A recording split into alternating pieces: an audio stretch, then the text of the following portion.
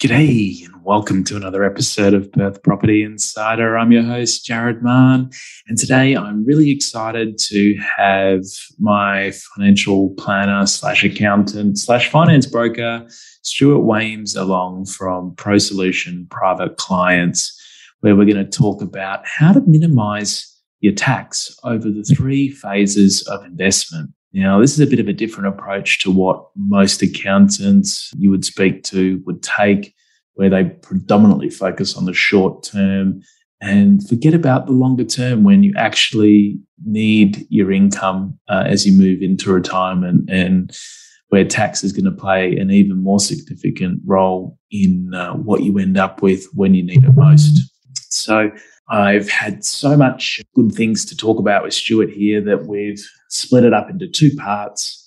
In this first part, we're going to touch on understanding the 3 phases of a property's life and the tax considerations in each phase. And then we're going to deep dive into income tax considerations and land tax considerations in part 1. Stay tuned for part 2 because we've got a lot to cover in that one as well. For now, let's go inside. Welcome to Perth Property Insider, where you will learn how to grow your wealth and improve your life using Perth property. Our show is brought to you by Investors Edge Real Estate, the highly rated and award-winning property management specialists servicing the whole of Perth. Now, here is your host, Jared Mann. Well, can you believe in a year of running this podcast, we've not touched on any accounting topics? I thought it would be ideal to not just cover something accounting related, but also in an interesting way. And what better person to give us his insights than Stuart Wames? Hey, Stuart, thanks for joining us today. Hey, Jared, pleasure to be with you. It's just a surprise that tax wasn't the number one topic to talk about and to think about. Hey, it's such an exciting topic. Well, we've covered so many other topics that I actually posted on our Perth Property Investment Facebook group what people wanted to hear about, and we had quite a few requesting tax. So we've finally got around to it. It's funny. It's not an exciting topic, but it's one that everyone wants to hear about because I guess we don't necessarily lament paying our fair share of tax, but we certainly don't want to pay any more than our fair share. So it makes a bit of sense. And it's one of the other certainties in life, isn't it? We've got death right. That we don't look forward to, and taxes would be right up there. You might even add lockdowns to that list, but hopefully not. Well, not as much for Perth. So I know No, that's right. Your Melbourne experiences. And look, it would seem most of us just go out and buy a property first and worry about tax later. That's one camp. Other people worry too much about tax and go and buy the wrong property. And then even if they do give tax some considerations, they're so focused on the short term that they often miss the larger picture of how things will look in the future when it really matters, when they really need the income in retirement. So what are some of the things that we should start to think about tax from a longer term perspective? I think it's important to acknowledge and recognise that property really kind of has 3 phases, 3 tax phases through the journey, and each of them give rise to different tax considerations. So focusing on one phase, particularly if we're going to be long-term investors, will potentially come at the cost of other phases. So there's no magic bullet here typically, but it's really about balance. Like everything in life, you've got to balance out the pros and cons and find what is that kind of equal balance. And you could do that on a property basis, or you could even better think about it on a portfolio basis and look to balance those things out. So there's 3 stages, as I said. So let's talk about them. The first stage is where people often get it wrong because they don't appreciate the stages and they might rush out and try to fulfill requirements of the later stage, but then they don't get their initial growth that they need in order to produce the income later. Take us through the stages. Yeah, or worse still, Jared. I mean, sometimes people will come to us and say, we want to invest in property because I want to save tax. And I say, well, saving tax is a consequence of investing property, not a reason to do it. So sometimes they're chasing those tax benefits without then thinking about potential tax liabilities down the track. So, and look, sometimes it's the accountants. Yeah, that's right. I don't want to slander the rest of the profession, but they're often like, you're paying too much tax, need to save some tax, go buy a property. And that's the level of sophistication that they're getting advice on. So, yeah, absolutely. It can be too short-term focused. So the first phase is the negative gearing phase, one that's been well publicized and talked about. And sort of one of the attractions, I guess, that some people consider when contemplating investing in property is that you can offset the income loss from your property against other taxable income, thereby saving you some tax. Or putting it in a different way, the tax man is going to give you a refund to help you with the cash flow cost of holding that property. And so that negative gearing phase, it greatly depends on what the prevailing interest rates are and how interest rates change over time. Because, you got to buy a property today and you pay 3% in interest, your negative gearing benefit's not going to be that substantial. Whereas, and I guess it can depend on your tax bracket and it definitely depends on your tax bracket, but the interest rate element is the biggest, the biggest component. So that first phase, that negative gearing phase, where you're getting tax savings from investing in property, can typically last anywhere from say 5 to sort of 12 or 13 years. And so, and particularly in those earlier period, that 5 to 7 year period, you might be enjoying material tax savings. And then after sort of 5 to 7 years, between that and sort of 12-ish odd years, the savings aren't that material or that significant. So that's the first phase. Why would that be, Stuart? Is that because typically if interest rates are a bit higher, the property's moving, its rents are increasing in line and moving more towards a neutral and positive position, I would imagine, over time? That's right. Your loan value doesn't change. Your loan amount, I should say, doesn't change over time, but the value of your property and therefore, hopefully, the value of the rent that you're receiving changes over time with it. If it's inflation or just general market conditions, of course, you could speak to that better than anyone else. And so just generally, you should hope that if you're renting a property today, you're getting more rental income in dollar terms than you were 10 years ago. But the interest component's the same. It's just really relevant. The loan balance is the same. It's just really a consequence of what is the interest rate at a particular time. But generally, next phase, what's after the negative gearing phase? What's next? So it'll go through a neutral phase where there's no substantial tax savings, but there's also no substantial tax liabilities. The property is pretty much break even, or it might be at a slight loss or slight profit, but it's not material. It's not a big deal. It's not really having impact on your overall tax position. And then the final phase is a sort of tax liability phase, if or when you decide to divest of the property. And by that, I'm talking about capital gains tax, because hopefully after you've held the property for 20 plus years and you've bought well, hopefully you've got some unrealized gains there that you need, that if you go and sell, you're going to pay a very large amount of capital gains tax. And, we all go and buy, or the mantra is buy and never sell.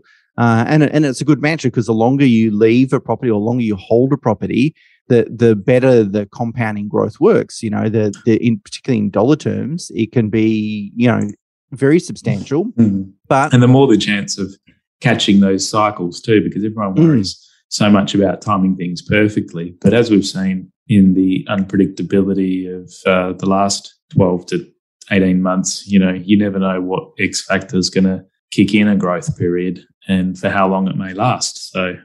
And also the other thing too, Jared, I find that more experienced investors can ride out those periods of volatility, because if I bought my property 20 years ago and I paid $500,000 for it and it's worth $2 million today, whether it's worth $2 million or 1.9 or 2.1, that the value can jump around a little bit, have a little bit of volatility. I don't really care. Either way, I've got more than $1 million of equity, or close to $1.5 million of equity in that property. I've done well. Whereas if you bought in 2 or 3 years ago, your equity is much smaller in dollar terms. So the volatility really does change how you kind of feel about that investment and how it's performed, and change your financial position. But we can't take property with us. We've got to do something one day, whether we gifted on to our family members or beneficiaries. Or most importantly, the whole point of investing is to build wealth so that you've got a secure financial situation to fund retirement. So, which could include divesting of a property at some point. So it's, one of the benefits of developing a long-term strategy is to ascertain whether that's necessary. And then if it is necessary, well, you want to start then thinking about, particularly if you want to build a property portfolio, it could be go and buy 3 properties and sell one, and you sell that one to reduce debt, for example, or increase liquidity and so forth. Well, with that one property that's earmarked for sale, you want to start thinking then about capital gains tax. And is there a way that you can go about minimizing that, or at least giving yourself the flexibility to minimize it should you need to sell? So what are some of the other taxes in that phase? And we can go deeper into them in a minute, but they start to become more material then, don't they? And what was not a factor in the first 2 phases can start to become quite real. And this is one of the things that's opened my eyes in doing some research for this episode. I didn't appreciate the scale.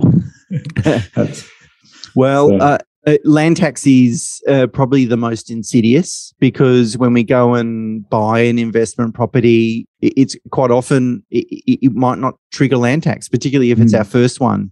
Most land tax is a state-based tax. So it really depends. It's levied on the land value, not the actual total value of the property, but just the unimproved land value of the property that you might hold in different states. Yeah. So if you go and buy... And of course, we want our land value to be a pretty significant component, because that's what does the appreciating over time, and the building does the depreciating over time. So absolutely, we want that to grow. That's right. So if you're paying a little land tax, it's a good sign or good signal you've got a strong land value component, except for the fact it's a tax and it's a donation to the state government that we might not necessarily really voluntarily make. So always good to think about it and try and reduce it. But each state has a land tax 3 threshold. So quite often you can go and buy your first investment property and it might not trigger land tax. But then once you buy your second investment property, or that first property starts to appreciate in value, that's when land tax can start to arise. But if you think about it, if you buy an investment property in your 40s and by the time you get to your 60s, you're retired, you've held that property for 20, 25 years. As you can imagine, you're going to have a lot of equity. There's going to be a lot of land value components. So it's a tax that gets worse over time, and it's a tax that is at its worst at a time when you really want to be income. When you want to be minimizing your taxes. So, I've got a client in Sydney. He inherited a little bit of property from his father, but really he's been a successful property investor for a long time. He's been buying since the 80s. And he's done incredibly well. There's no doubt about it. And so I'm not telling you the story so people feel sorry for him by any stretch of the imagination.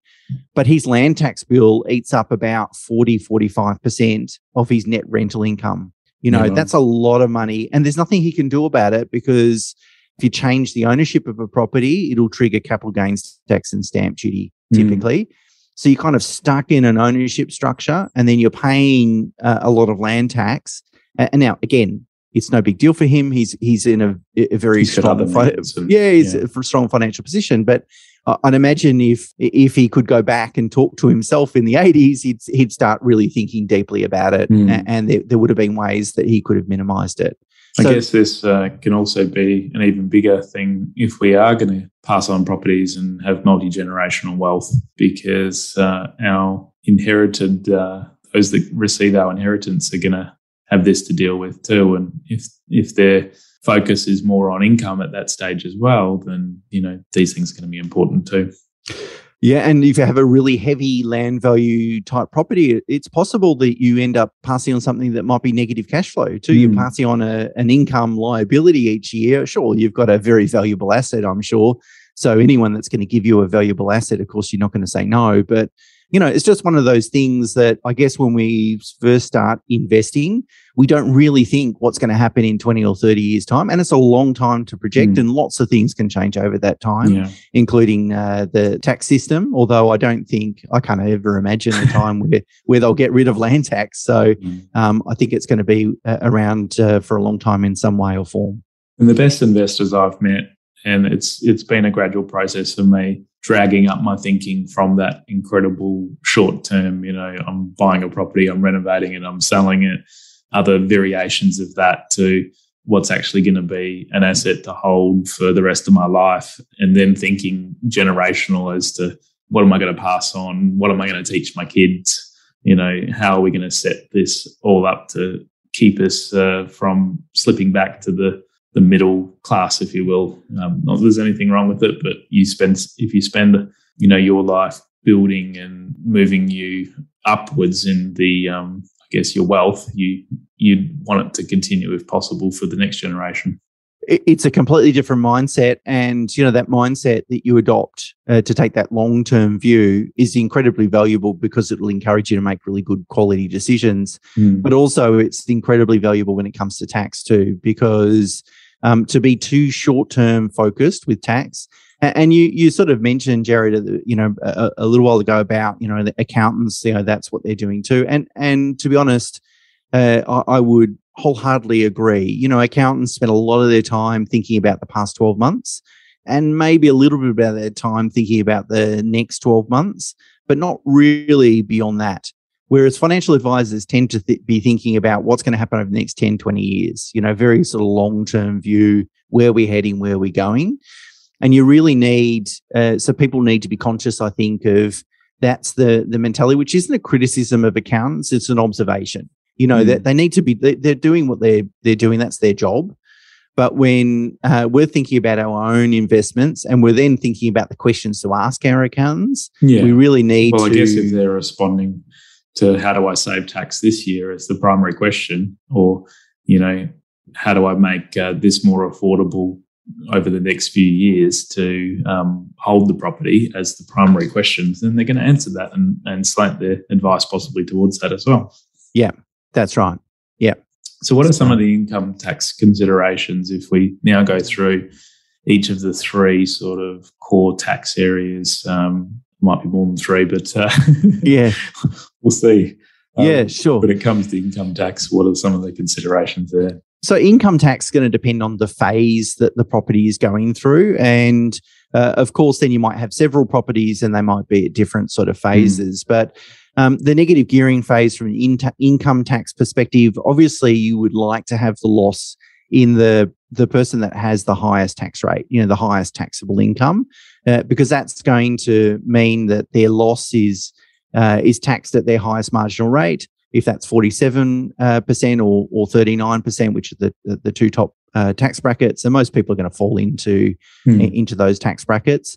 Then that's going to maximise. But the problem then effectively get more deductions along the way because of that higher tax bracket if it was put solely or mostly in the name of that higher tax. Yep, spot on. But the consequences of doing that, because that's just being sort of, I guess, a common sort of reaction from accountants. Buy an investment property, it's negatively geared, put it in the highest income earner's name. Now, the problem with that, though, in the longer term, is that let's say the wife has the highest income, the husband has the lowest income. They go and buy three investment properties. They put them all in the wife's name. Now, that's great while they're working, but then as soon as they retire, maybe they're drawing super pensions or whatever, well, that's tax-free. And so then all the rental income goes to the wife. Now, let's say that there's $60,000 of net rental income. She's going to pay $11,000 in tax. Whereas if those properties were owned equally between the two of them, she'd pay $4,000 in tax. So we're not talking about big numbers here. It's $7,000 difference. But at the end of the day, when you're retired and you're relying upon investment income to fund living expenses, you want to be paying less tax rather than more. So this and it obviously scales up, the higher that income is. Exactly right. Yeah. So it's going to become a compounding problem. If it's $7,000 difference when you first retire, in 10 years after retirement, it's going to be more. It's never going to get less. So it's going to get worse. So you might, in that situation, what do you do? Well, I would say that when people start investing, they tend to have a relatively weak financial position, and that's why they're starting investing. So tax benefits and cash flow and maximizing negative cash flow or after-tax cash flow, I should say, is important. So putting that first property in the highest income earner's name probably makes sense. And maybe it even makes sense to some degree for the second property, but maybe less so. But when it comes to the third property, in using that example, well, that's when you might look for some diversification. And you might say, look, we could put it in the wife's name because she's a higher income earner, but how much marginal tax benefit will we get? And maybe we're better off putting it in a different entity, whether that's in the husband's name, a super fund or a trust or joint names, whatever it might be. It's going to depend on their situation, of course. But that's when sort of taking that longer term view and not being just laser focused on how much tax can I save over the next 12 months, but really taking that balanced view and saying, well, maybe I'll forego a little bit of tax saving earlier on so that I can save more tax down the track. And there's other factors that obviously go into that case by case. Will one spouse work longer and the other one could be without an income entirely that could be receiving that, a large amount of that rental income with little tax. That's right. And, that's the best thing, Jared, that a long-term plan provides is context for making these decisions, right? So if you don't know what your long-term plan looks like, then you don't really have a context. You can ask me, Stuart, what name should I put this property in? Well, I don't have a context. I don't know, where you're going, what you're going to do, what your incomes will be in the future, when you're going to retire, all those sorts of things. So, and it's not necessary that you have to sit down and have a super detailed plan about what's going to happen in 20 years, because of course it's very difficult to predict. But not paying any attention to it or not giving it any thought is probably equally silly as well. So the next tax that we've got to consider, land tax. We spoke of it earlier. What are some of the thoughts there? So as I said, it's a state-based tax. So one of the easy ways to minimize it is to spread properties across various states. Because typically each state has their tax-free threshold, and that's going to be in different states. In WA, it's 300,000. It's 250,000 in Victoria. New South Wales is kind enough to index theirs. I think it's approaching 600,000. I don't know Queensland off the top of my head. I think it's closer to 200 odd thousand. So, but either way, you're not going to pay very much tax if you have less than $1 million worth of land value. And remember, I'm talking about land value rather than the property value in each of those states. Now, sometimes people don't feel comfortable doing that. We tend to like to invest in areas that we know. We like the fact that property is material. It's there. You can drive past it. You can see it. If anything goes wrong, you can deal with it. But equally, I think if you're going to be a professional investor, there's certainly ways and means to invest outside of your domicile state. In a way that's prudent and provides not only some geographical diversification from an investment perspective, but also then some tax benefits. If you're just sort of state focused, so you're not going to invest outside of your state, then think very carefully about using a family trust in some states. So there's some states that charge much higher land tax rates. If you put a property in a family trust, and in that situation, you might be better off putting a property in a company. Now, most people or most accountants will go, no, don't put a property in a company because a company doesn't get the 50% capital gains tax discount. So you'll pay a lot more capital gains tax. But with the reduction of the company tax rate down to 25%, if you're able to avail yourself of that lower tax rate, it's less costly, more costly. Like it's more attractive. If you're on the now. top tax bracket anyway at 47 cents, and that's 23.5. Yep. The 50% reduction, very close to the 25. 25. That's it. So you're not paying that much more, but you might be saving $10,000 a year in land tax. So it sort of speaks for itself. So typically investing in your own personal name, there's not much you can do to minimize land tax. Even spreading properties amongst spouses, those sorts of things, you can do a little bit to minimize land tax, but really, I think. So if anyone's already got a couple of properties in their state, I would encourage them to think about investing interstate, not purely just based on land tax. I think there's lots of good reasons to do that. But particularly if you're going to use entities, be very careful. In some jurisdictions, and you've got multiple properties, you put them in multiple trusts. Other jurisdictions, you might use a company. Sometimes it's just much better to go personal name. But I think it's just really about understanding the regime and then understanding how your decisions today might impact you longer term, as we've talked about. It's a tax that tends to creep up on us. Thanks for joining me for part 1 of our discussion on minimising tax. We've got Stuart coming back for part 2 in our next episode, where we're going to touch on the all-important capital gains tax and the considerations we need to keep in mind there. And we're going to go into the use of trusts and structures, who they're for, what are the benefits, what are the downsides, and then how to go about finding a tax advisor and some really good advice about what is a holistic accountant, and some of my personal experiences when seeking out the right accountant at the various stages of my journey. So let's catch you on the next one.